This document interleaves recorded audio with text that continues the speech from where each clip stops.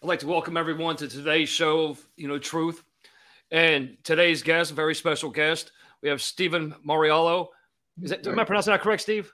Oh, perfect, man. Perfect. Thank you. Steve, he's 30-year career, law enforcement. He's a big advocate for suicide prevention, especially for first responders. He's an advocate with POPPA New York, which, we're going to get into that, during the show. And, I encourage everyone. I know you guys are watching this podcast and everything else too, but I encourage everyone extremely to also follow, Stephen. He has the Keeping It Real with Stephen Michael. So you guys can tune into that, Michael, during this, and I'll actually have it streaming across the bottom as well, his contact information and ways to actually follow his show. So I want to thank you, Michael, for inviting me on. But I want to say I definitely want to network with you and a lot of other people that's into this first responder, mental health awareness. I think it's a big field out there to get help everybody. And that's what we do this show for, to help everybody. So exactly. And I wanted to thank you for your current service, past service. And I mean, what you do is phenomenal. I mean, that's one of the reasons I want to bring you on here because, people need to hear your voice.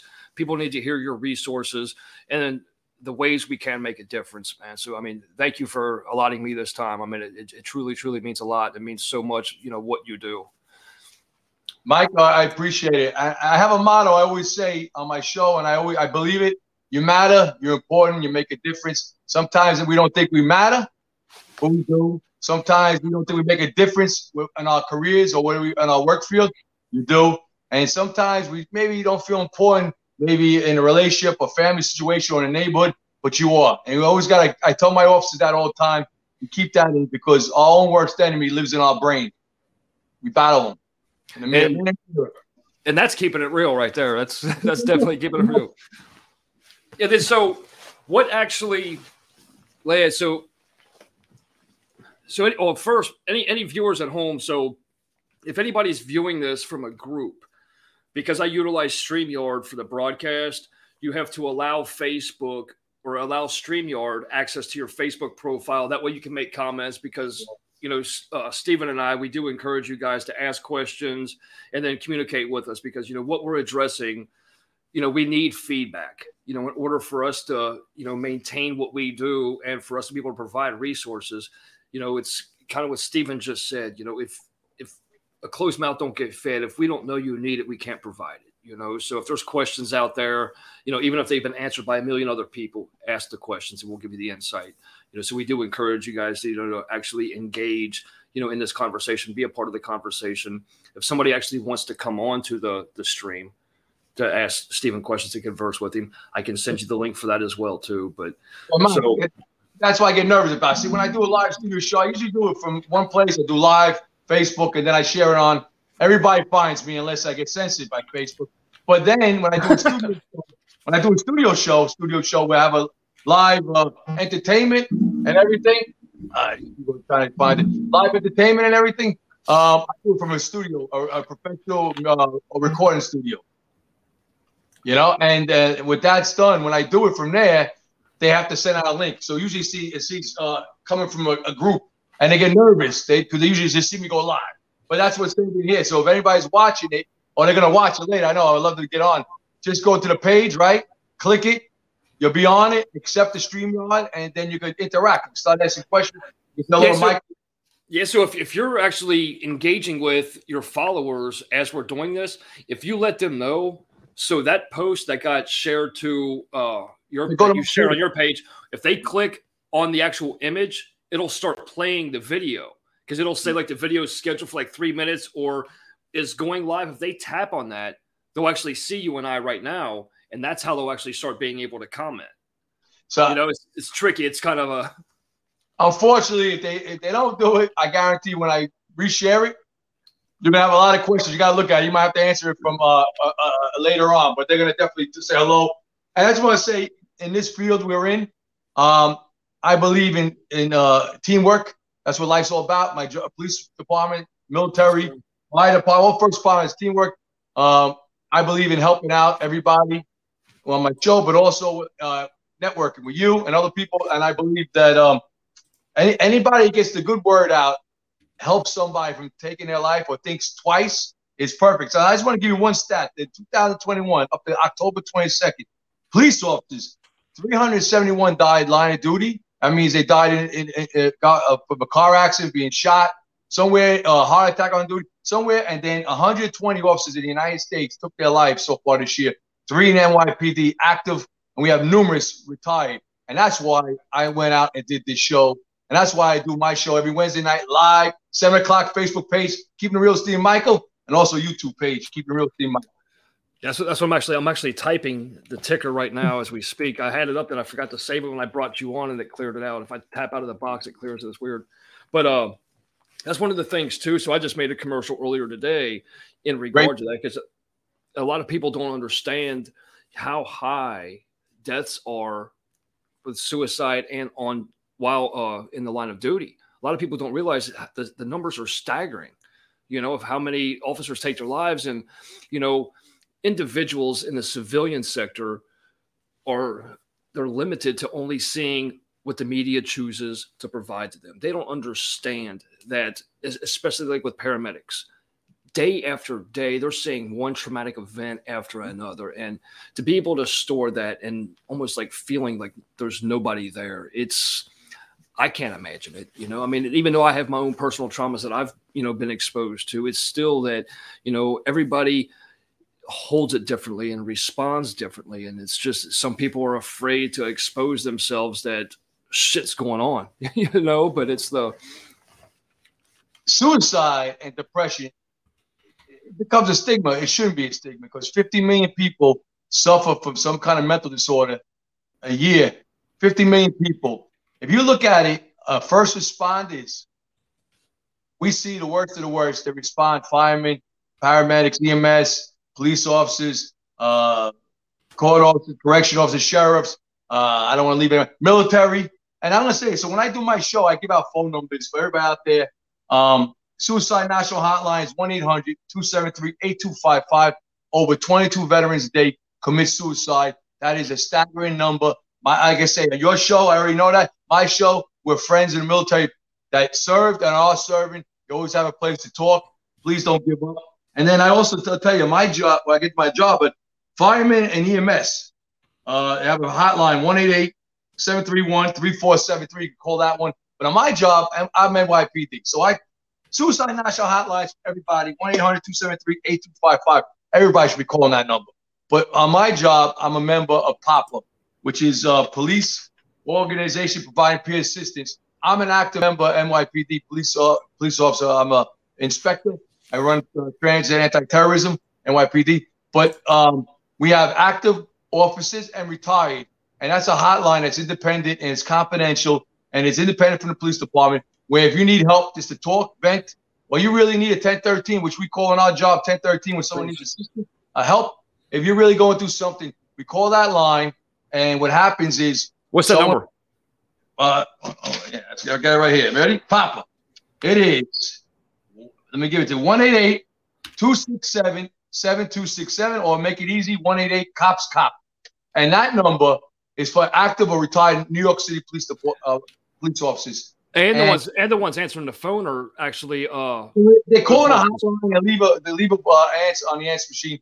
We're on call 24 hours. So we'll get once every 6 weeks. I'll be on call for 24 hours. I'll have a backup. We get it in the middle of the night. We get beeped.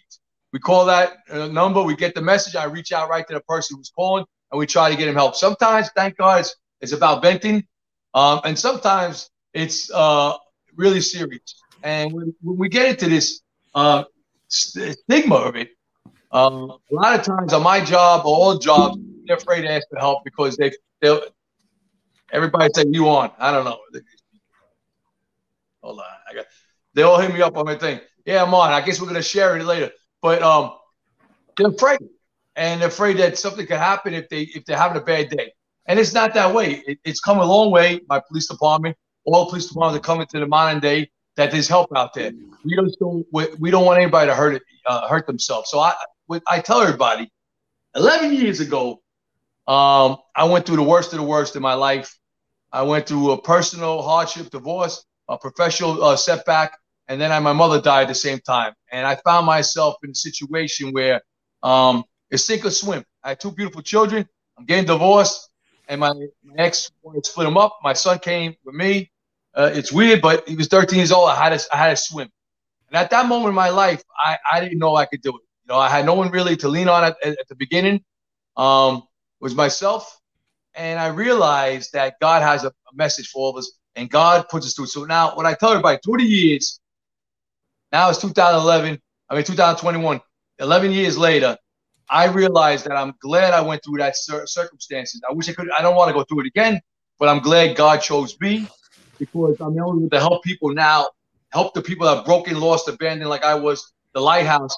And the biggest thing is I lost a lot of friends off the job, family members off the job to suicide. I lost some coworkers that were higher ranking than me, or peers at the same rank or lower, that I knew very well, that took their life. And I always wondered, they know what I do. They watch my show, motivational, and they always came to me. But at the end, they try to avoid the light. And I always question myself, you know, should I seen a sign? And I'll get into that later about the signs. But sometimes we can have a sign, but sometimes it's mixed. And then there's a lot of signs together where it's a lot easier to pick up when it's more than one, you know, met the sign that people go through, a warning, you know. So I lost recently, I have to tell you this, a couple of years ago, Chief was a very close friend of mine. He was retiring, he took his own life, and I do a show. His sister follows me, and everybody's very happy with that. And I mean, they follow, it's a family, my show. But I just lost a friend, an inspector that I knew for a long time. He took his own life on an active member of service in NYPD. And every time it takes a piece of you. When you do POPPA, it takes a piece of you to help everybody. But when you lose somebody you know, it takes a little piece of you every time. But that's why you do your show. And that's why I'm here to help. You know, and if I'm not mistaken, you know, the 30-year career, you know, it's still active, you know, NYPD. So that 30-year career, you were a part of 9/11. Am I correct? Or do you want to talk about that? I mean, does that bother you to talking about that? Or, you know, because speaking of the suicide awareness and everything else too, a lot of people don't realize the trauma. It's you can't even really put words on it. I mean, you know, we've seen it from home TV, and a lot of people have seen it from home TV. 9/11, when that happened, they brought, you know, surrounding states, asked for support and things like that to come in. But, you know, still it's the actual impact of being there and seeing, you know, fellow brothers and sisters, you know, even the civilians and things as well. But it had to have played a major, major role, not even just then. You know, it's things like that, you know, get carried through time. So during your time in, so, I mean, is that something that today that still keeps you ready for like preparedness, or, you know, trying to help others in kind of dealing with trauma? So I remember that day very vividly. I had the afternoon election duty in New York that day. It was a beautiful, beautiful day in New York. I watched it on TV in the beginning, and then I knew something was going on. I ran into work. And what I can tell you is 9/11, it lives in everybody. What I remember mostly, besides the pain, is everybody came together, which in this world right now is unfortunately a lot of divisiveness. But I'll tell you, that day I went in, they mobilized us all. And you know what was funny is where it happened. I was working in Brooklyn, and it was like right by the bridge, right there. We would have been right in it. And Dad had the afternoon election duty. I would have been over there with my boss, who ran the precinct that day. But he had the afternoon, so I came in with him. And I came in early. Otherwise, I would have been over there. Like a lot of my friends went into the building before they even knew what was going on. And let me tell you, when I demobilized and they held us because they were worried, everybody was, you know, disappeared. They couldn't find a lot of people. It was chaos down there. They held and mobilized us to go in. So we were in Brooklyn Navy Yard, right across the water. You can see the fire. And then when we go in there, to tell someone it was like a surreal. It was a movie studio. I'm standing on a mountain where the buildings used to be, and it's not there. And everybody's frantic because we all believe we could help someone. Someone's buried out there. And we all, you know, everybody's coming in.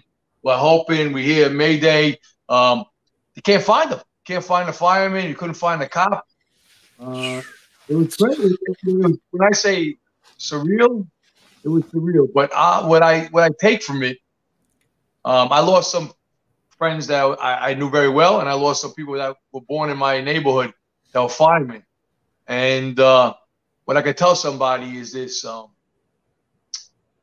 people were heroes that day. And when I would talk about it, I'll talk about world, the towers down there, but there were heroes in the Pentagon. There were heroes in Shanksville on the plane. There were heroes that day that you never know. And what I tell you about the first responders, what I tell you about police officers, firemen, everybody, and the people that were down there, when it comes to call to save people, that's what we do. And the people that were leaving the building, they were trying to save each other too. And that's the best of humanity. I can tell someone. So what do we take from it? Besides anniversaries, you got a lot of pictures we look at. Well, you go every once in a while, you go back to that place, you visit it, and you just think about the pile. People were there and they're gone. And you think about the frantic, and you think about coming home all full of dust. I go to every year 9/11. I got to go to my doctor's appointment in December again at Mount Sinai. Now, we all worry, is your turn to get, because it's still taking lives afterwards. So what I got to tell somebody is leaders were born that day, but there were heroes all around, angels. Angels, men and women working that went into a building, and men and women and people that worked in that building. That didn't even have to. Didn't even have to. And there's people in that building that had to go down all these floors. And I'll tell you this, the worst thing about it, I would say, by the time we got down there, it was the bodies weren't dropping. They already dropped. But hearing over the radio and watching it later on, man, that's I'll tell you what takes me back to a bad time is just watching the people, just jumping out the windows because it's a better option than burning to death. And chaplain judge, he passed away. He was on the scene, and there's videos of him. There's a documentary, 9/11. He's a fire department chaplain, and he was walking in there. And when they moved out, a body fell on top. He died, and it carried him. And it was just crazy. When I got down there, the vehicles were destroyed by the buildings, but they were destroyed by bodies too. And wow. It's something I would say the military, God bless the military, the men and women, that they see that when they go into combat, they see it. And I would say it was the closest to real combat that I wouldn't, I don't know how to explain it, but for somebody, you don't want to be there. And I just say thank you to everybody that responded. Thank you for everybody afterwards. Thank you for all the people that support law enforcement, that support first responders, the firemen, the military, the corrections or the court officers, the EMS, I'm missing something. All first responders in the military. I'm glad that this world majority supports the men and women that put a uniform on or go to serve the country, not knowing if they're going to come home later on or not knowing if they're going to come to their family. Well, another thing too that when we talk about trauma, it's one thing to see the carnage. It's one thing to see another individual die. Okay. But, with first responders, another trauma that gets stacked on top of that is that we always play in our mind of what we could have done that maybe could have prevented their passing.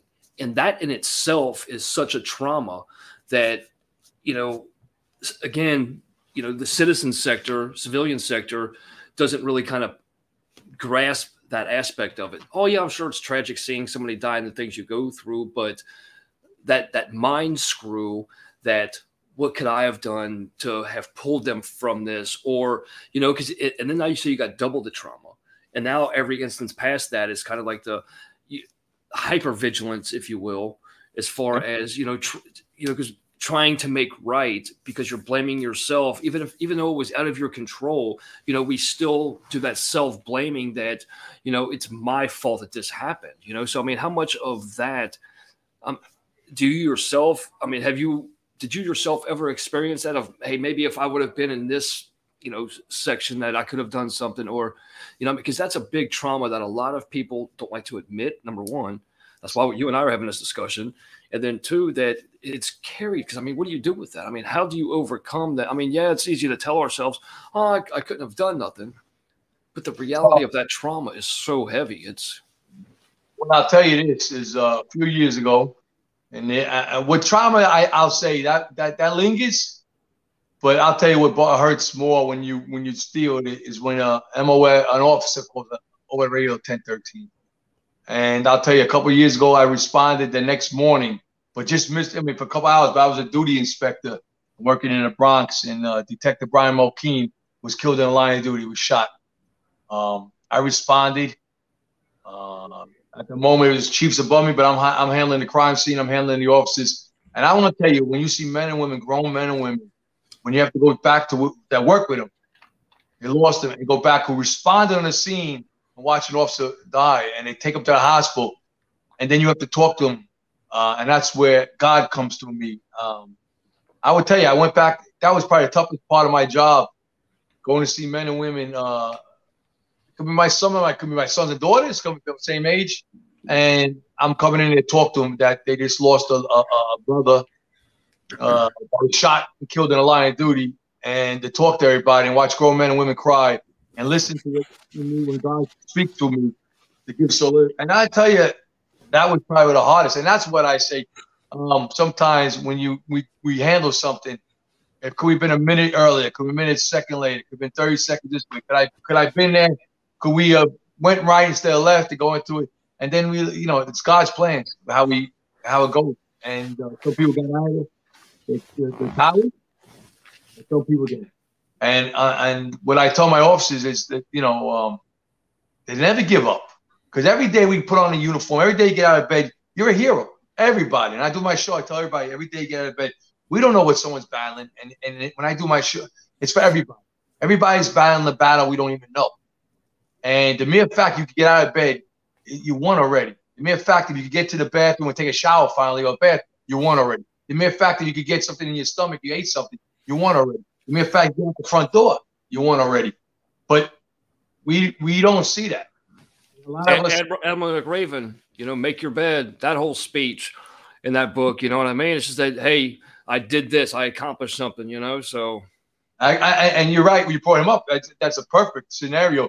And everybody, what is he saying? Like you say, he accomplished something. It gives you structure, but it gives you something to look forward to. So I got that task. And when we talk to mental depression, sometimes if you give people like something to look forward to, like a schedule, sometimes they get through the sadness, the pressure a little quicker because they look forward to. They don't have to get this done. They don't have to be here at this time, and they have to go here and go there. And I tell everybody, my profession, but everybody out there, you never know what someone's battling. Robin Williams is the funniest guy in the world, one of the best comedians, but he battled a serious illness, depression, and no one knew. Everybody. And one of the things, though, too, is like, a lot of times we kind of take things for granted. And I'm glad you brought that specific individual up and his career about how it's hidden, because, a lot of us mask pain with smiles and laughs, and like knowing that he committed suicide or knowing things like that. And you go back and you look at the movies that he did, and you look at like some of the different interviews like years before, and he was stating about how he would never take a role that he himself couldn't relate to. So then when you go back and you look at those movies, it puts it in a whole new light, that even though it was a script written up by some writer, directed by some director, it was still, and that's why he played those roles with so much emotion, so much passion, is because he really related to that. So a lot of those roles were depressed or really going through something, because it was a self-relation to himself. And the same thing with, the men and women first responders is that, they see so much, and family and friends, they should start being more attentive to that. I mean, you don't want to be too pressured on them, but sometimes you have to be direct and, blatantly ask somebody that, hey, is something bothering you? I really don't think that happens enough. I'm not trying to blame or discourage any kind of family of first responders, but I just implore, to be more active. I know a lot of times, as first responders, oh, nothing's bothering me, everything's fine, but you should be able to have those, pay attention to the signs, the littlest things and things like that. And I'm going to be, speaking with Steve here shortly about, different signs or things to look for, or ways to approach, your significant other or family or friend, just to make sure. And I mean, because, you don't have to be an officer, you don't have to be EMT, you don't have to be a first responder to do a buddy check. You know, I mean, anybody can do a buddy check, you know, check on individuals, make sure they're all right, because every day that a uniform is put on and they go into work, trauma is experienced. Trust and believe that. So it's perfect. And like when I talk to, like when I do my show, so I don't know the impact I have, and I still don't know it, but I hear a lot of time I'll get emails in the inbox, Facebook, or someone will tell me, keep doing what you're doing. Thank you. You don't know how many people you're helping. And again, I always say, you know, God helps. We just try to give hope. And when I do my show, it's about faith, hope, inspiration, mental health awareness. And the second half, I get very happy. I do music. I do interact with the audience. And we do virtuification with my DJ Brian. And we move people to make them leave happier. But I'll tell you this. God's, in a lot of ways, we talk about it, but there was a thing about crayons.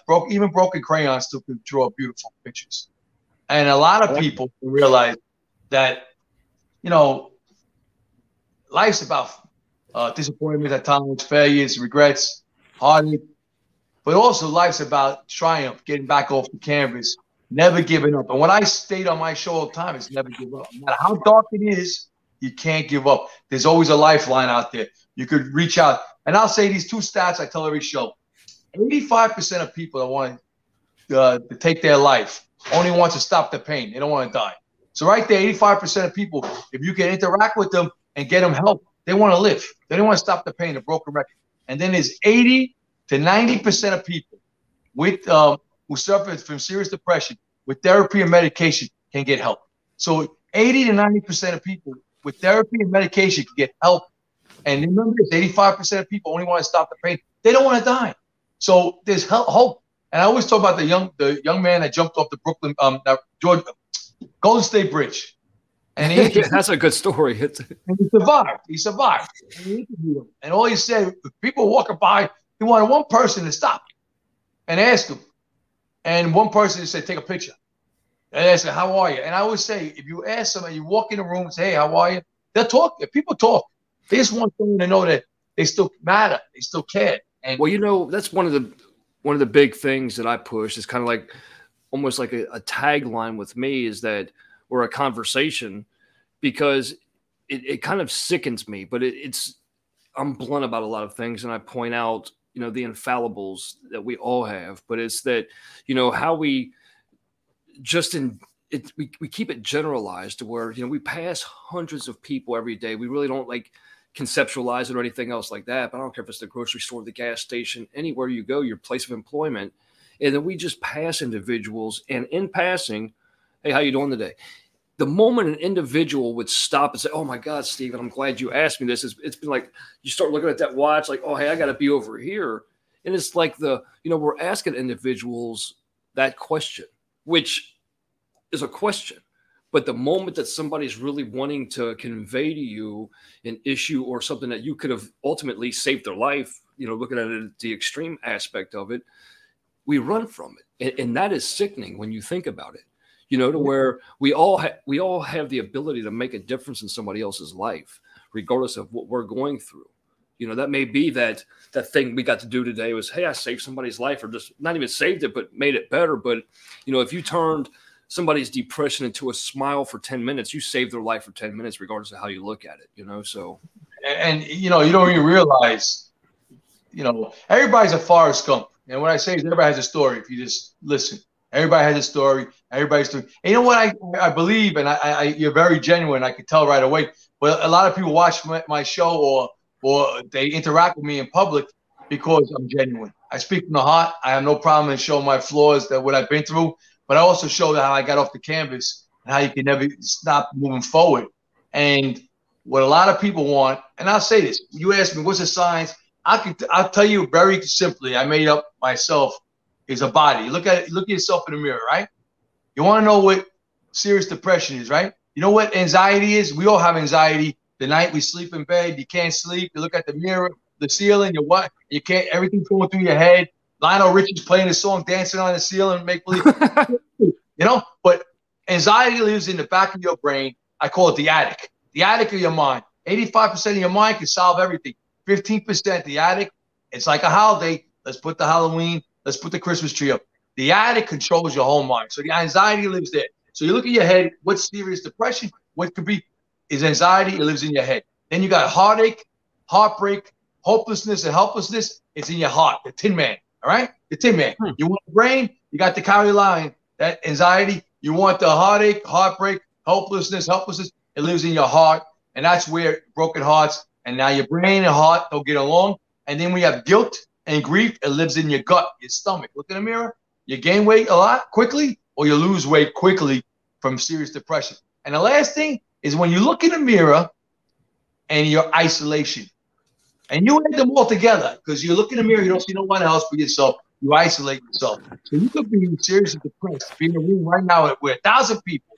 If you got anxiety in your head, heartbreak, helplessness, hopelessness in your heart, and you have guilt and grief in your gut, and you're isolating where the lights are on, no one's home. Robin Williams, cruise control. You get to point A to point B, you don't know how to get there.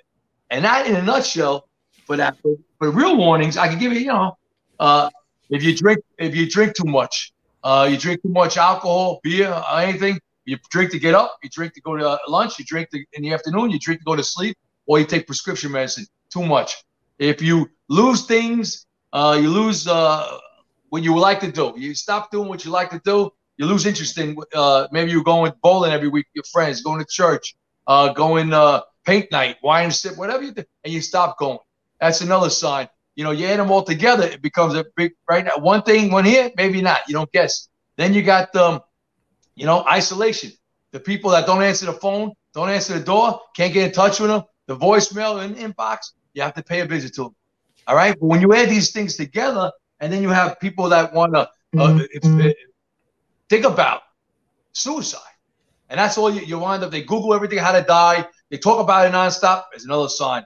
And then you have people that, very agitated, very high strung, maybe, but more not 3 days, maybe 7 days or 10 days straight. They can't get out of that feeling.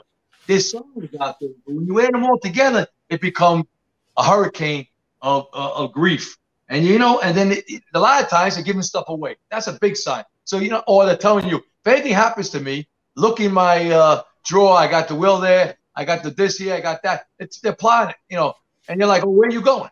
That's the question you got to ask. And I tell everybody when I'm trained to do POPPA, and now what could you do to stop this?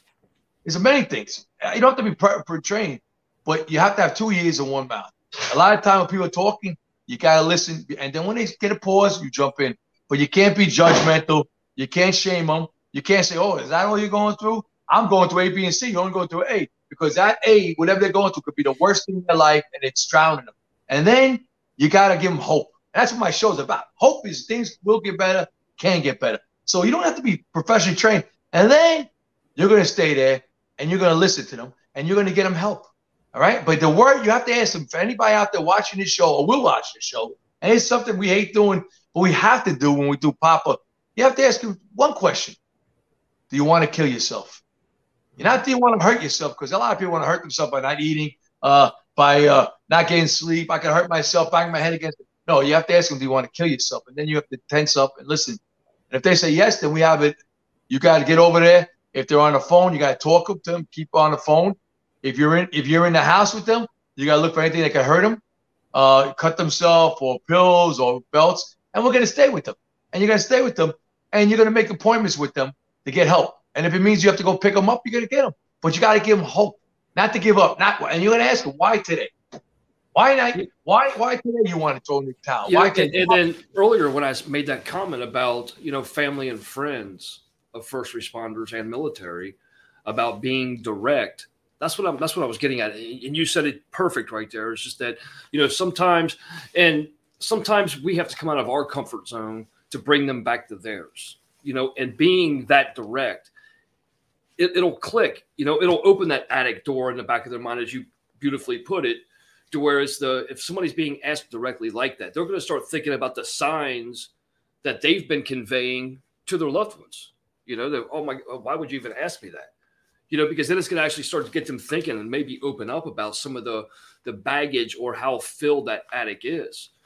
So I'm glad you brought it up, and I'm glad you put it in the perspective that you did, because that's beautifully put. And it's just that hope is what gets an individual to crawl out of bed that day. It really is. So Well, I'll tell you what for me. So when I was in my lowest of lows, you know, it's something to get you out. So I always say, like, when we talk about Joseph in the Bible, he was thrown into the well by his brothers. They're going to kill him. Then they sold him to slavery. God put a greed into the one brother. And he said, no, let's make money. And then he was did the right thing, thrown into the dungeon, never gave up. So when I tell you, the well of depression, we all go there. Sometimes we never get out. But sometimes we get out and we realize we got out. We always know how to get out. So what helped me a lot when I went in my darkest times, I like to read, the Bible. I like to read Mitch Albom. I like to read Max Lucado. He talks about faith, motivation. Awesome. Max Lucado. So I know where the faith is a big thing. So a lot of people, when I deal with them, they tell me they had a lot of faith, and right now they stopped. And I try to tell them, go back to reading a little. Whatever you got to read the Bible. If it's faith-based what you read, please go back to doing it. And I realize every time we're at the darkest, lowest point, really, they give up with the faith part. That was the last stumbling block. And I always say that we battle ourselves. I wrote something about being a boxer in life, and there's two things when we battle ourselves.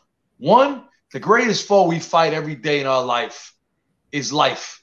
That's the champion we fight as a boxer, everybody. But we don't fight life every day. The one we fight every day, we shadow box. We box ourselves. And a lot of times we beat ourselves up unnecessarily. And ourselves know us better. They want to break even, but we let them knock us out. And what happens a lot of times, before you get in battle life, we beat ourselves down with guilt, grief, regrets, the inner tattoos we wear that no one else sees. When we go in the mirror, they pop out. And I tell everybody, you gotta have faith, you gotta have gratitude. Every day we get up is a new day, a new beginning, a new day of redemption, a new day to start over, a new day to say I'm sorry, a new day to ask for forgiveness or give forgiveness. And it's a gift from God, because we don't know how many days we have. And I tell everybody that because a lot of time, one good day could get you off the teetering of I want to stay in this world, depression. Maybe I want to check out. 1,000%. So I try to push everybody to go forward, positivity, to never give up. And that's what we do. But suicide is the 10th leading cause of death in the United States. That's when you actually last year it was the leading cause of death. There was 47,184 suicides just last year alone, and that is insane. And then when you look at the numbers of the first responders that are a part of that statistic, it's breathtaking. It's sad. And it's just that, we as civilians, we as brothers and sisters of the first responders need to do more. We really do. I mean, that's not asking too much for us to do a buddy check on our family or friends or, fellow brothers and sisters. So when you brought right before about first responders, we take it with us. So part of it is we survivor's guilt. You take a lot of it, you see death every day, military, and then you wonder why, how come you're here and they're not? And you think about it.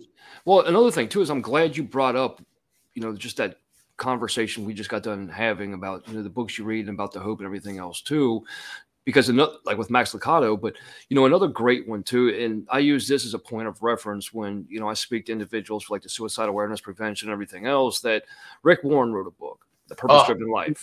And when that is the biggest, I think, the conundrum that, we as first responders, when we go in because, that purpose is that I want to help individuals. I want to save individuals. I want to make the community for my family, myself, everything else a better place to be. And that's my purpose. But in the line of work, when you're and you got to figure law enforcement, you're dealing with the bottom 3-5% of society every day. So, and then seeing that, you take you can go into the career, having the purpose, having the passion, and being optimistic. What you see in the trauma and the tragedies day in and day out, it can turn that optimist into a pessimist, which actually feeds into that, to where a lot of individuals, we fall opposite of our purpose because we don't. Because we have to feed our passions, we have to feed our purpose. And then when we're seeing that every day, a lot of times we question ourselves. Like you just said, survivor's guilt. And that survivor's guilt, and like you just said, I think that survivor's guilt is one of the biggest constraints or a noose that is strung around our purpose and our passions, so. You brought about feeding optimism, pessimistic. So I always tell a story that's about the two wolves. All right. So an old Cherokee grandfather was telling his grandson, and he says, grandfather, there are about two wolves that live inside of us. And he says, which one wins? Well, there's a dark wolf that, is anger, is bitterness, jealousy. It's giving up. It's everything bad. And then the white wolf or the gray wolf, whatever, the different wolf, he lives in us, and that's hope, that's happiness, that's looking out for each other, and that's getting, forgiveness.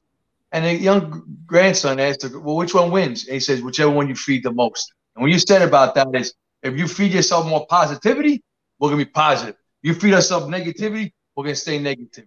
If we feed ourselves just a little bit of gratitude every day, we will get out of that to be more like the wolf that's positive. And that's when you brought that up about who you feed, I always go back to that story about the native native Cherokee grandfather that told his grandson, there's two wolves in us, they're at war with each other. And that's great. And I love that. And it's just it's the truth. It's the truth.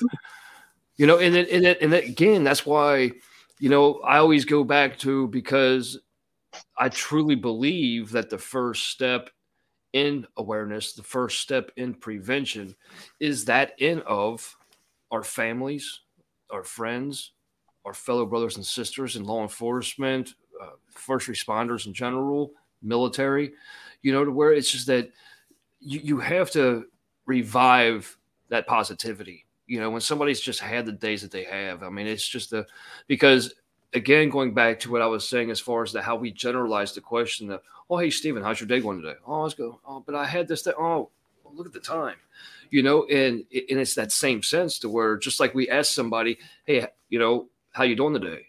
When you come home and the spouse, significant other, family, friend, or whatever the case may be, oh, how'd your day go? It becomes so programmed sometimes to where, the answer may be the same every day, but hey, is it really? There has to be that extra dig to actually, kind of find out and clean that attic out. I mean, we have to go into our attics every now. I love that analogy that you brought up. I mean, that's perfect.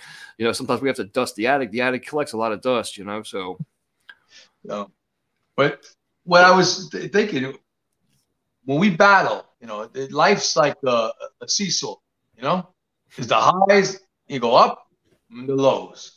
And sometimes, I don't know, if you get the same weight on each person, it stays in the middle. And so I always tell everybody, there's three kind of days. Thumbs up, which is a great day. Thumbs in the middle, which is okay day. And thumbs down, which is a bad day.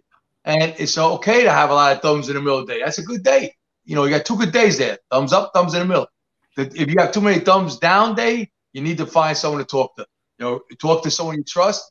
Talk to a therapist. Talk to somebody in religious field you want to talk to. You talk to someone. You're not alone. Because when you realize whatever you're going through, a lot of people are going through the same thing in this world. And I always say this. Another thing I have to leave with when I talk about this is that we're more alike. Everybody out there battling a battle. If you ask everybody, you cut them open, they bleed red. All right? We're all the same in one way. God made us different. We don't look, in his likeness, but not like each other. So we're rare diamonds, but we're all the same because we all worry about death, disease, children, family, worrying about work, paying bills. We all got the same fears. So once you get to know that, we all can lean on each other. Some people rather not get caught up in it because they're going through something else. But I realize even when I'm going through something else, that I have time to talk to somebody. In the back of my mind, I say, okay, all right, you're helping them, and I stay there and listen. And then sometimes I need to unplug, and I tell that to everybody. It don't mean you're not being there, but sometimes, like charge a cell phone, electric, to plug it in. We need to unplug sometimes. Stay away from TV, social media, just to recharge yourself. Maybe you had a bad day. Maybe you're going through a lot, and sometimes we don't want to talk to everybody, and that's okay.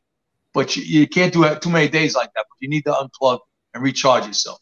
That's the most important thing.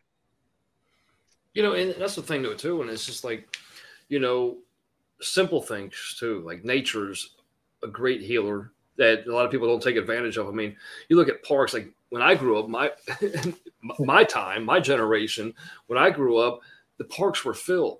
Go to a park nowadays, it's free enjoyment for the family. It's serenity, it's tranquility, it's everything combined, beauty. But it's like nobody's taking advantage of that. And sometimes you don't have to be a walker, a hiker, or anything like that. But sometimes just that stroll in the park, or just go and sit, or go do lunch with a friend or something like that. A buddy check, or take your lunch there, or just. Like you just said. You keep bringing up so many great points. That's why I wanted to have you on here. You're genius. But you're bringing up self-care right there. The park, nature. There's a lot of things. And when they teach, self-care, whatever makes you happy, do it. If it's going to the spa, if you want to get your nails done, if it's go walking, exercising, if it's painting, you have to give yourself. They love meditation. I can't do it. I tried it a couple of times. I fell asleep, but it's meditation. Yoga is another thing you could do. There's little things, whatever gives you happiness, you look forward to doing self-care. I'll tell you this, because I read this one time, and it's great. If I asked you to list everything that you love, right? How long would you ever, or how long would it take to say yourself? And there's the answer. Should be the first answer. That's your first answer? No, I'm saying it should be an individual's first answer. If you that's a great. I'm glad you brought that up, because if you ask somebody, name one good quality about yourself. Yeah, but we don't stutter and stammer over the words. It's like, I'm a good talker. It's like, I say this for first responders, military, we do it for everybody. If someone came to you, if a child needed help, would you help them? Of course. If a stranger needed help, would you help them? Of course. If an elderly lady needed to be walked across the street, would you help them? Of course. Then why can't you help yourself? And helping yourself is asking for help. A stronger person. It's not a sign of weakness to ask for help. It's a sign of strength to ask for help. Stigma is gone. Mental health is number one. Depression is 50%. Like I say, 50 million people have it. Suffering, more common. And some people say, nah, I've never said. I tell someone, if you're not sad 365 days, at least one day that whole year, or you didn't have a setback or anything, I want to know what you have. Follow it up and let's put it out there for everybody else, because it's impossible. We all have a bad day. We all have a setback. We all get the bad news sometimes, a call, a disappointment. But we always know how to bounce back into the game. And that's what we do. Like a duck, the water rolls off the back. Eventually, sometimes a duck goes underwater. We can't be like a duck. They always say be like a duck, the water goes off the back. I agree. But you don't want the duck go underwater. When they go underwater, for what? Because then we drown ourselves. So I agree. But sometimes, and I just got to say this, why watch my show? If you've never seen me watching the show, and for everybody that watches my show, or will watch it later on in this interview when I share it on my page, Mike's a great guy. I'm definitely going to come back in. His heart's in the right place. I want you to support him too. But for people who would never watch my show, I do have it on YouTube, Keeping It Real with Stephen Michael. That's it. I have it on Facebook, Keeping It Real with Stephen Michael page. When I do my show, Stephen Mauriello, every Wednesday night, live 7 o'clock. Why you want to watch this show? I'll tell you why. Because Wednesday, you get this, and 10%. Did you say Wednesday? Did you say Wednesday? 7 o'clock Eastern time, live. And then when I do my big shows, it's every 2 months, 3 months. I do it live from Paradise Studios. That's a Saturday night. I have live music. All first responders play for me. I had Lahara Band, all police officers, NYPD, very good. I had Makia Brown, a ceremony unit police officer at NYPD. She sang. I had Greg Mackey, who's a commander in NYPD. He sang Billy Joel and Elton John. I do all first responders for a reason. They're great. I got a lot of talent, and I like to do the show, build it up with that, and we talk. And I bring a lot of guests when I do it. You know, I have a lot of good guests I want to send your way, I think, because it's a great experience that I brought on my show that the husband might have committed suicide. I'd like to do a duality with you as well, too, and because we can have up to besides ourselves, so we could actually have 8 more guests that we can converse and everything else, too. And I'm going to actually provide you my StreamYard account, because then you could actually do a share screen and provide some of the different statistics and stuff like that as well. I'll be you anytime. I'll be partners with you, but just can't do it Wednesday night. I got my thing. But I definitely want I would love to combine. You're in Boca Raton. Give me somewhere to look forward to. Florida, me and my wife. And you can come to New York and look forward to here. But I definitely would like to, because you're doing great work. You got. I watched a lot. You do it for military, you do it for everybody. like our show is for everybody because everybody battles depression. But you do great work out there. You got a good heart. You're a genuine person, and I believe in like this. I'll leave it like this. There's people out there that watch my show. My DJ says, "Shoot, but there's some people I play nice in the sandbox. I like to push everybody. Other people, there's some shows out there that they look at me as a threat. I don't know why, because I don't get paid to do this. I ain't asked for money. I do this out of kindness of my heart. I give viewers, but they come for me, and I always laugh. I don't know why, because people know genuine. You don't have to tell yourself. They know the truth, and that's why I believe when every time you talk, I watch other videos. You're very good. You talk from the heart, and you're a genuine person, and I appreciate that. That's so good. So I would love to do a show with you. But I'll tell you why Wednesday night, 7 o'clock for me, when we do it, it's the what they say hump day, right? The middle of the week, hump day. And there's days I don't want to. I went away on vacation with the family to Arizona, and I went live 4 p.m. out there, 7 here. People go, they want to watch the show, and I realized like I have my DJ Brian. He plays music, and I like we talk heavy. And the last 30 minutes, they all have a good time. And why my show and why I want to build up a show with you is because it's family. Everybody most of the people watching my show know each other. They interact every week. They look forward. They make networking. They love it. And I love to do live studio shows. So that's another thing I'm looking forward to doing live. I like StreamYard, but again, one day I'm going to come down there. The Florida, I like to do live with you. And once you come here, I like live. I like an audio. And that's what this is like the live. And it's I'm going to have to start putting more instructions on there. Because again, the reason I do this is for the engagement. They don't know how to get on. They do my live studio show. They drive me crazy. I'm about to go on live. How do we get on? I have the links. They used to this popping up. They don't. They have to push on it, and now you're on it. They don't want to with Facebook because it's even though it's live on Facebook. You know how like Facebook has its own live. I guess the connection between like StreamYard, like that's like what Courtney just commented about the self-care is important.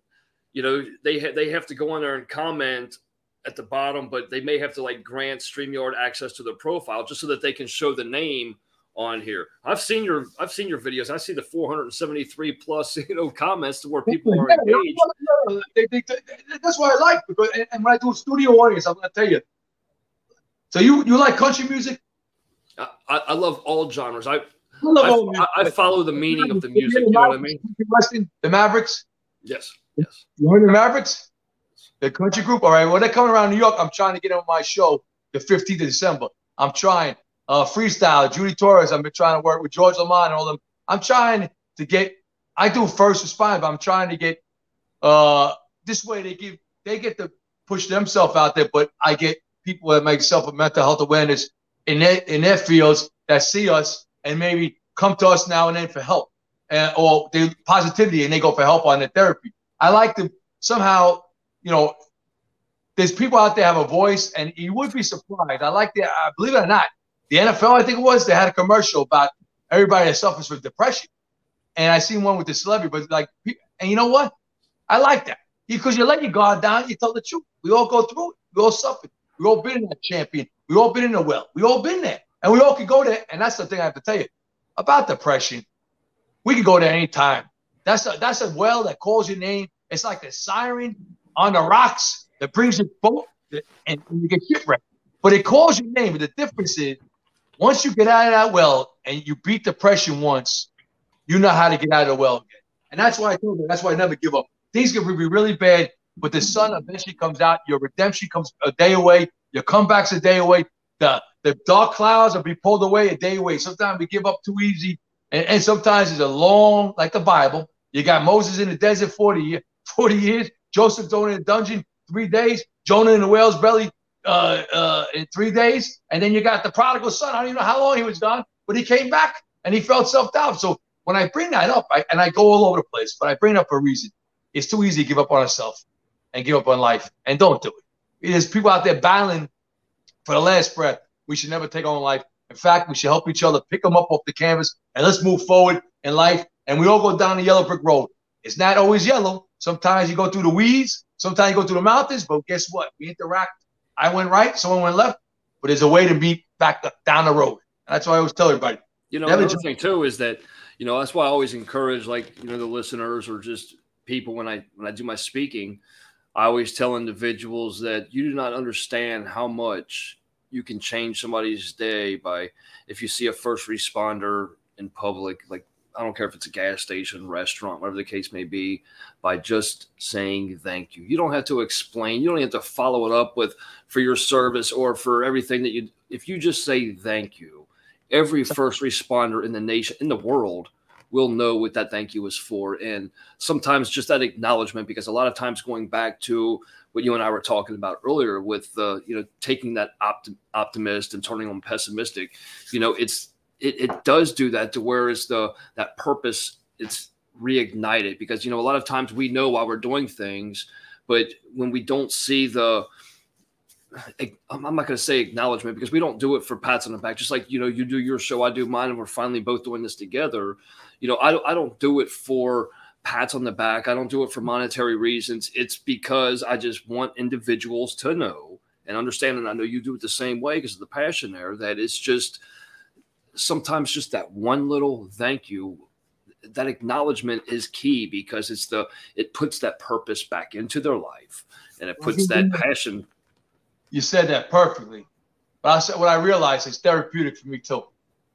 To help other people, and help myself. It's there. When you do this show and you care, and let me tell you, I have I'm going to 130 episodes this week. That's a lot. Congratulations. That's a lot. So how do you do it? And you know what? DJ Brian goes crazy because I can pick up stuff like this. A lot of time I write my own stuff. And when I do go into the lab, I write my own stuff. It takes a lot, but I'm in the middle of finishing a book. It's Sunday Night Thoughts. It's going to be cool. All my motivational stuff I write. And you know what? The problem I realized, I did shirts, and then what happens is people, I feel weird asking people for, I have to eventually, but ask you, like, I make shirts. If it costs me money, that, you want to buy, come to my studio. I pay for the studio myself. I paid it, and I make, and I didn't bring up, I have to bring up. So I've been doing the show for a long time, but I had a co-host, Johnny Williams Lawrence. He died June 24th. He's a police officer, died of cancer. He was a co-host. I did 9 episodes with Johnny Williams Lawrence. And a lot of times you see my episode when I have the banner in the back, that's Johnny. All right. Well, I was gonna ask you that as we progressed along, because I was gonna ask you what that was for. If it was like somebody that like, but that's my co-host. I call my brother, my friend, my co-host, my co-worker from NYPD. He died of cancer. And I dedicate every show. And I'll tell you, here's a man, and I want to tell you about life. Here's a man that had stage 4 cancer, worked out, helped everybody in a cancer awareness group, helped everybody with Team Body Right, helped people get into shape, came on my show, loved my show because it helped him, but he was helping people, give him strength to keep battling stage 4. This guy was the modern day David going against Goliath cancer. And unfortunately, Goliath won, but he didn't really win. He took his body, but he didn't take his legacy, his soul, and he helped so many people. People love him. I did a tribute show not too long ago, live from Paradise Studios, where his family was there for Johnny. And, it's a passion for me to do this but it's also something to keep the memory going with Johnny Williams Lawrence. He's my co-host. It's tough to have he was, whenever he could feel like it, he came on when he every other week he had chemo. So for people out there, here's a guy with cancer. I'm going to share my screen real quick. I want to show them your profile and what we're talking about right here, because it's amazing. And you doing that tribute and keeping him there with you, it's beautiful. So if everybody can see my screen right here, let me do this. I forget what was the date.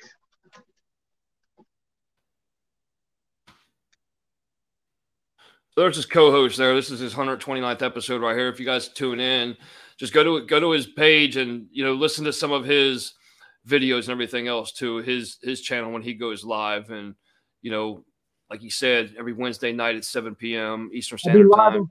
Make sure you. Yeah, I go live on Facebook every Wednesday night, 7 o'clock. I know a lot of people don't like Facebook, don't have it, but then people don't go to YouTube. Come watch me on Facebook. There's a reason. I'll share it on YouTube later on when I can. But come watch live, the experience live. You get to see everybody interact, ask questions. But Johnny, I did an episode just recently, my 100th episode live from Paradise Studios. You'll see it differently on my Facebook page. It'll say Paradise Studios. I think we got over 7,500 views, and that's good with Facebook because they censor you can't share it live after one time. And the bottom line is with that one, there's actual live video, and Johnny was on my 100th episode from that studio when he was still here, and I have an interview with Johnny and on the page he's talking, but so people get to know. I also have other videos when I do with Johnny Williams Lawrence. He's a true hero. He gives you a reason to get up in the morning and never give up. For everybody that battles depression, look at Johnny. And Johnny battled it too. When you're battling death, you battle it. And even on his sickest days, he came to do my show. Came through the 100th episode, and he confronted. He talked to me. He confided in me. But I knew he wasn't the best. But I was optimistic. I always think we're gonna do everything until it doesn't happen. But he's a hero. He came on in 2001 when the Academy 9/11, and he's survived by his and his wife Mona Lawrence, Mona Phillips Lawrence. She's a sergeant on the NYPD. That's his wife, and his mother Cheryl, who watches my show. If you watch my show live, you see Cheryl Lawrence, you see Mona Lawrence come on, you see them all on the screen. They all pop up, say hello. They're part of the family, and that's why I say I like to build something, part two. But I have a family. My show I call it a movement, but it's not a movement because people think it's bad. It's a family. I hear people say, but it is a family. But there's no reason to correct what you just said. I mean, it is a movement, Stephen. It really is. It is a movement that has to happen, and it needs to happen on a large scale. I mean, it's an epidemic. I mean, it's safe to say it's an epidemic. I mean, the numbers, again, the civilian sector aren't really exposed to it. The media don't want to promote that part of it, which is insane because it's the most vital part of it is the mental health aspect of it and how many, fallen shouldn't have been fallen that could have been prevented by a simple thank you, by asking if they're okay. There's so many different ways. And I'm not saying this to have survivor's guilt on, their spouses, significant others, or things like that. But I'm just doing this as the awareness and prevention, because if we are going to prevent these numbers from increasing, which they're increasing every year, we have to do our part and increase the well-being of our first responders by just a simple thank you or a simple conversation about how things are going. I really believe that. Now, Billy Joel had a song, "The Stranger," years ago. So about giving faces, the mask, right? But the problem is with when it comes to serious depression, some people could be the happiest person, be breaking on the inside. So it's not always the one. And some people could be the most miserable person, but now they come to work, happy, finally say hello to everybody. Like, oh, what's wrong with this person? They checked out. See, sometimes you do a flip flop when you're battling yourself. The ones who really maybe angry, they become happy because they made their mind up, and then the ones become happy. You don't know they're broken. I had a sergeant on my job. Was the happiest person you ever met. Smiled all the time. You never saw it coming. And one day I get a phone call, and I couldn't believe it because every time you saw this person, they were happy. And I was in the beginning stages when I started, in my dark times. But before I went to POPPA, and I started realizing that sometimes it's not easy to tell who's really depressed or who's really seriously depressed. You can be one of the things that kind of intensifies what I do and why I do what I do, and some people that know me personally, kind of like know the story and everything too. But things happened in my adulthood too that really, solidified everything. But growing up, I wanted to commit suicide at 10 years old because of how traumatic and abusive my childhood was from as long as I can remember. Having that thought of wanting to kill myself at the age of 10, like going to school or anything else, I was a clown. It was just, I didn't want anybody else to be as miserable as I was, but it was my mask. It was my costume. It was my Halloween every day of the happiness and the laughter and just joking around, because it was my only happiness, was making a fool of myself and seeing other people. I wouldn't care if they were laughing at me. At least I knew that somebody was happy. And it's just, that realization that progressed. So from the age of 10, I was an addict alcoholic to where that was my only emotion. I couldn't feel for you or anybody else unless I was high, drunk, or something, and it took many years for me to realize that there were real emotions, So I get that part of it. And that's why I'm so passionate about what I do, because it's that I understand that a lot of those smiles, the eye's supposed to be the entryway to the soul, to where, sometimes that no matter if there's a smile there, the crunching of the face. And, I got the bachelor's in behavior analysis. And that's one of the things that I still study and, keep up on those studies, because the mannerisms, and you said it earlier, as far as the, watching that body, and having the different stages, and you putting it like that is perfect, because that is the reality of everything.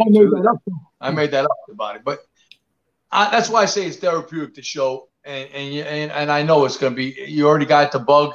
You're helping people, because you know how it is, be broken, lost, abandoned, forgotten about, lost at the anxiety of the ocean. But you're the lighthouse now, because you overcame all the traumas that you're talking about. And my heart goes out for you with all those traumas you talk about. But you still go visit your depression once in a while, the memories, but you also know how you got out, and you are a hero. For the mere fact that you could help so many people, when you open up and you tell a story like that, you're like, wow, okay, I'm not alone. Guess what? This is what I'm going through. So when I say therapeutic, it's going to be therapeutic for you too, knowing that. And I got to find a way with the StreamYard where we can see the comments right away, because I know everybody, when I reshare it on my page, you're going to see a lot of comments. Everybody, hey, are you on? You on? Oh, you don't have to convince me of nothing. I've been following you for a while, and it just took me a while to reach out. I just, and again, kind of like the personality stuff, like from childhood, it's that I watch people from a distance a lot of times, but I pay attention, then I finally like kind of go in like, oh, hey, look, I've been following you for a while. Hey, how's things going? Blah, blah, blah, but, it's and that's what is important, and a lot of times it's a lot of people restrictive, like, oh, they're going to ask for something, you know what I mean? But it really is, for the benefit of other people and stuff like that too. I do this for the engagement, because, I don't know how to build or the things to talk about without other people feeding in. I mean, I have plenty to talk about, but I want the engagement. Like you. So here's what you say, and I get these people hitting me up Tuesday, Monday. What's your show about Wednesday? I'm like, what? They want to know, like, what? It's not like Seinfeld's show about nothing. But sometimes we talk about it's a Wednesday morning when he talks to me up there, and some stuff I actually bared my last show. I've been promoted on my job. It was a long haul, 13 years. But I'll tell you this, and I bring this for a reason. I give signs. 13 years ago was my last promotion up until Monday the 18th. 11 years again for that. Thank you. 11 years ago, I went through my own trauma. And when police officers go through trauma, it's a 1013, as I said before, where we're calling for help. Everybody comes to help you. But in that time in my life, 11 years ago, 2010, my 1013 was, like you say, muffled. Not everybody knew. They knew what I was going through. But guess what? I tell you about God. Now, I get promoted 13 years later. So I got promoted captain in October, deputy inspector in October, and I get promoted inspector in October. 1 month is October 10. What? 13 years is my last promotion. You put that together, it's 1013. You can't make this up. And how did that come to me? Because he told me. I'm thinking, man, he could have promoted me in September. He could have promoted me in December. It wouldn't have added up. 1013. If you don't believe the better place there is, there's signs around us. I got other stories I can tell you about signs with the other things, how my life was going, and God, he has a plan. And I can just tell everybody, your trauma you're going through right now is horrible. And I have no patience. I had no patience. I went through a long haul. I learned to have very little patience. He taught me little patience. But I tell everybody out there, whatever you're going through now, remember, everything heals, it gets better, not on our timeline, on his timeline upstairs. So his timeline is sometimes longer than our timeline. We want trauma done tomorrow. We want to be happy done tomorrow. We want everything, and sometimes it ain't. But guess what? When you do get to the good part of his timeline, you become stronger, you become happier, and you become wiser, and he uses you. He uses you, Mike. He's using you right now to help others. And that's what it's all about. Another thing too is like, people always, want to have that conversation, the anti or the ones that fight everything, that how could a good God let all these evils happen? It's like, well, how would you even have a measurement of good? if there wasn't any bad, you know? And it's just that, you know, it makes the good shine that much brighter when you can actually have that weight as far as the, you know, seeing the tragedies and everything else that exist. And then, you know, seeing the bright light like yourself, you know, making that difference in the bad. You know, you're a bright light. And listen, I'll tell you this. Again, I get faith. You know, my wife, she knows every scripture. She can read everything out of the Bible, and she's great at that. But I know stuff. So I'll tell you about Job. You know, someone told me I was Joseph a long time ago before I became Joseph. That's actually the oldest book in the Bible, by the way. So Job, God had a bet with the devil. The devil bet with the God that, you know, that he could take Job. And God had faith that Job would never give up. The only thing the devil could not do to Job was take Job's life. So what had happened? He takes his children, he takes his property, he takes his marriage in the end. All right? Almost like what I went through a lot of stuff. I thought that maybe I am Job. But guess what? God always has faith in you and me. He bets on us, even when we give in. But he bets on us. He believes in us. He carries us. He's always with us. And that's why I tell everybody. Yeah, the devil, your depression, your thoughts in your mind that keep talking to you, that's the devil. That's the naysayer in your brain. That's the Jiminy Cricket. Your conscience is small, but I call it Dumbo, the big elephant in the room. That's the negative thoughts. And he's coming to you. But guess what? God, and I don't do it all faith, but some people get turned off. But I'm telling you, the reason I say this is because he is with us. He bets on us. He believes in us. He knows us better than we know ourselves. And he knows the final outcome. And sometimes, yeah, he'll sit there, and even if we give up and fail, God forbid, he'll pick us up. You know, another thing, too, another analogy that I use with that, because that's actually it's funny you brought that up. I mean, it's really funny you brought it up because it's the one I study, and I use that when I speak to others as well, too, because that comment that God said, hey, you can do anything to Job that you wish, but you can't take his life. Well, the devil, if you think about this in this analogy, it makes sense for, you know, some of the people that really don't get it, is the fact that by him taking, you know, putting the sores on him, the career and everything else, essentially he thought he was taking Job's life. Because again, it's that and it goes a long way. And I use this as an analogy because especially in, you know, the field of being a first responder on any level is the fact that, you know, when you're going in there and everything that we're doing to actually promote that, you know, what is it actually being for? You know, what life is there? You know, is that your life, or is it, you know, something greater? Is the passion or what I'm actually putting forth that life? And then Job was able to overcome that because the material things and everything else wasn't life. It was that in, you know, you know, his graciousness to God who actually gave him what he had and things like that as well, too. So it's a strong story, and it isn't just a story. It's a study guide. It really is. When you sit there and look at it and you go in depth and really look at, I mean, essentially his life was taken. My cell phone's dying, Priest. So, but I'm going to leave you with one more thing. This was probably one of the best podcasts I've been on a lot. Another one I'd like you to talk to, Krista Fee. She does Battle to Be. Very good. She's located in Texas.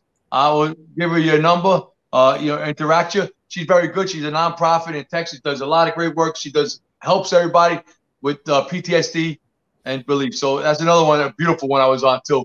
But I'll tell you, I got myself blank for a second. Okay, I got to think. I think somebody too much. But when it comes to, in the end, our book, A Life, is a lot of chapters. Hopefully it's a big book, and we can't tired of reading. But there's always going to be a setback. There's always going to be a chapter that you don't even want to go back to. You don't want to read that chapter again. It was full of heartbreak, loss, real bad times. But guess what? There's chapters after that. And the chapter should never end with you taking your own life. The chapter should be end whenever happens, happens. All right? And God brings us somewhere else. And I tell people that because there's a lot of people out there need to hear this. What I told the show is, you're not forgotten about. You might be going through something right now. My inbox is always open. Mike's inbox is always open to talk to. And you know what? Don't give up. I know it seems hard right now. I know it seems impossible to get out of this. And guess what? It looks like it can never get out of that. The way you think. But guess what? Time does heal wounds. I used to hate when my mother told me that, but things have a way of being so bleak today, and down the line, sometimes a little longer than you want, it's like it never happened. Life storms come in 4 stages. Before, beautiful day. When you're going through the adversity, the storm's happening. All right? And then the pickup afterwards, the devastation. And then the last one, like it never happened. 4 stages of life storms. And that's how it happens sometimes. There'll be a day when you still remember those scars, but there'll be a day where you could cope with it. There'll be a day when you say, come in here, let me talk to you. Let me listen to you. Let me help you. Or let me just listen. And I'll tell you, oh, yeah, this is what you've been through. Yes, I've been through this. And I'll tell you, well, how could you get through it? You got to have hope and faith. And anytime you get anxious, call me, lean on me. Just don't give up. And that's the moral story, because my phone is never give up, never give up. Never give up. And I'll remember this. My catchphrase, and it's not a catchphrase, but it is, you matter, you're important, you make a difference. And I'll tell you, 3 F's and an L. Faith, family, friends, love. You got 3 F's and an L. You can try to get a little bit of each. You're all right in this world.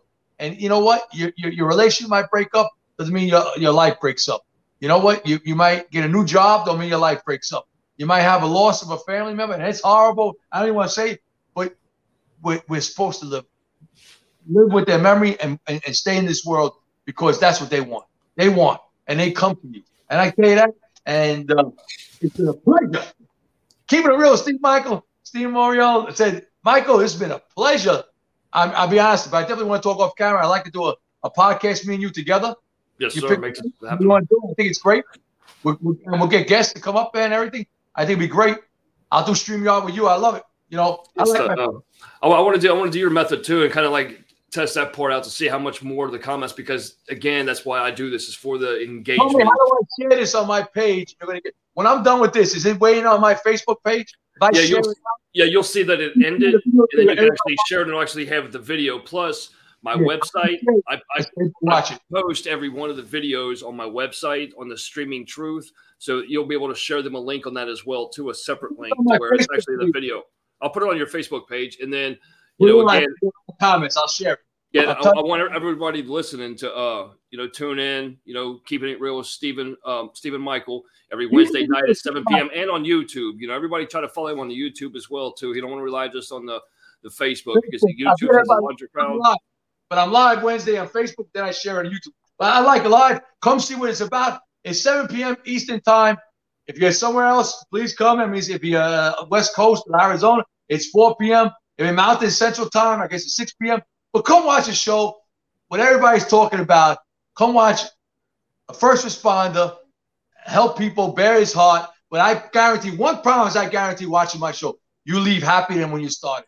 And you will. I have people come my show, interview, they break down and cry from the topic we're talking about, but at the end they're laughing. And that's a gift we have. You remember that. That's a gift.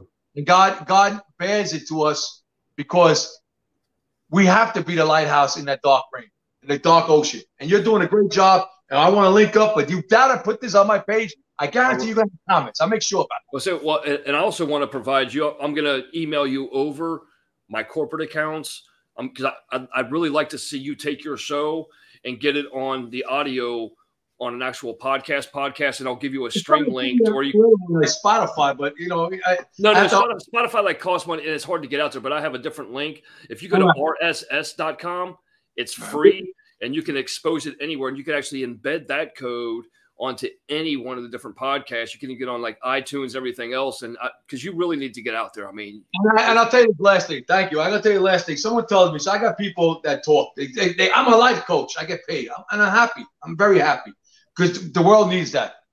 But I'll tell someone like this. And I don't want to sound, because I'm comparing myself to somebody that was on my job. You got to be confident. You got to be confident. Don't think you're arrogant. You got to be confident. They do a great job, and they do a great job, and I admire them, what they do. But I'll tell you this. You give me something to talk about, I'm like Eminem. And I can talk about it because it comes from my heart. You want to talk about faith? I talk about faith. You want to talk about hope? I can talk about hope. You want to talk about forgiveness? I can talk about forgiveness. You want to go down and length the page, redemption, been there. I check all the boxes. You want to talk about talking to the, I can switch it up because it's genuine and it's a gift. And I had it in me, but until I went through my darkest time struggles, God elevated me to be able to have a voice, and that's what I say. So I don't mean to. I respect everybody what they do, and I do, and the world needs more positivity. And any way you can help someone, I'm all for it. But I'll tell you, you're genuine. I'm genuine. When it comes to this, I don't need to throw my name. How many years I do this? Please, I talk for me. Everybody, I'm a first responder. But you know what? They know what I do later on. But guess what? They watch me not because of that. They watch us because of who we are. Not my being. They watch me for what I talk about and they watch you for what you talk about and how you react and you're genuine. That's why I don't throw it out the whole time. It's not. I do it for everybody, and I have a lot of people. I'll leave it at this: a lot of people that not first responders, are first responders. A lot of groups out there, and guess what? They watch you because you talk about everyday stuff we go through, and you're leaving with hope. And that's what this world needs: a little more hope and faith. They need a little more positivity. Once we get on that board, we're all going to get through this together, whatever life has us. But I'm definitely going to go because it's going to die. But send it to me so I can share it. I guarantee you I have a lot of comments, and I definitely want to link up. I'm being serious. I'll send you over an email with the links as well, too. And, everything above all else, man, thank you for your service that you currently do, and stay safe and stay blessed in all things, Stephen, seriously. I had a great time. I didn't think I had it. I had my coffee. Everybody said, how you get it? It's the Dunkin' Donuts coffee. I'm not even sponsored by Dunkin' Donuts, but it's the coffee. On my studio show, you might see a red cup. That's different. The studio show's audience, I might have a red cup, but that's nothing. But every day it's coffee. That's how I get hyper. It's natural in me. My wife's probably laughing in the other room, or she wants to bring my neck. I've been on it too long. But God bless you. Thank you. Share it, please. And I'll see you live Wednesday night. And I definitely want to link up with you and do more of this. I love it. All right? Yeah. Yes, sir. Stay blessed and stay safe, Stephen. Thank you so much again. God bless. Good night. Facebook page, Stephen Mauriello. Keep it real with Steve Michael. Good night, everybody. Good night, Mike. It was a pleasure. Good night. Yes, sir. Thank you so much.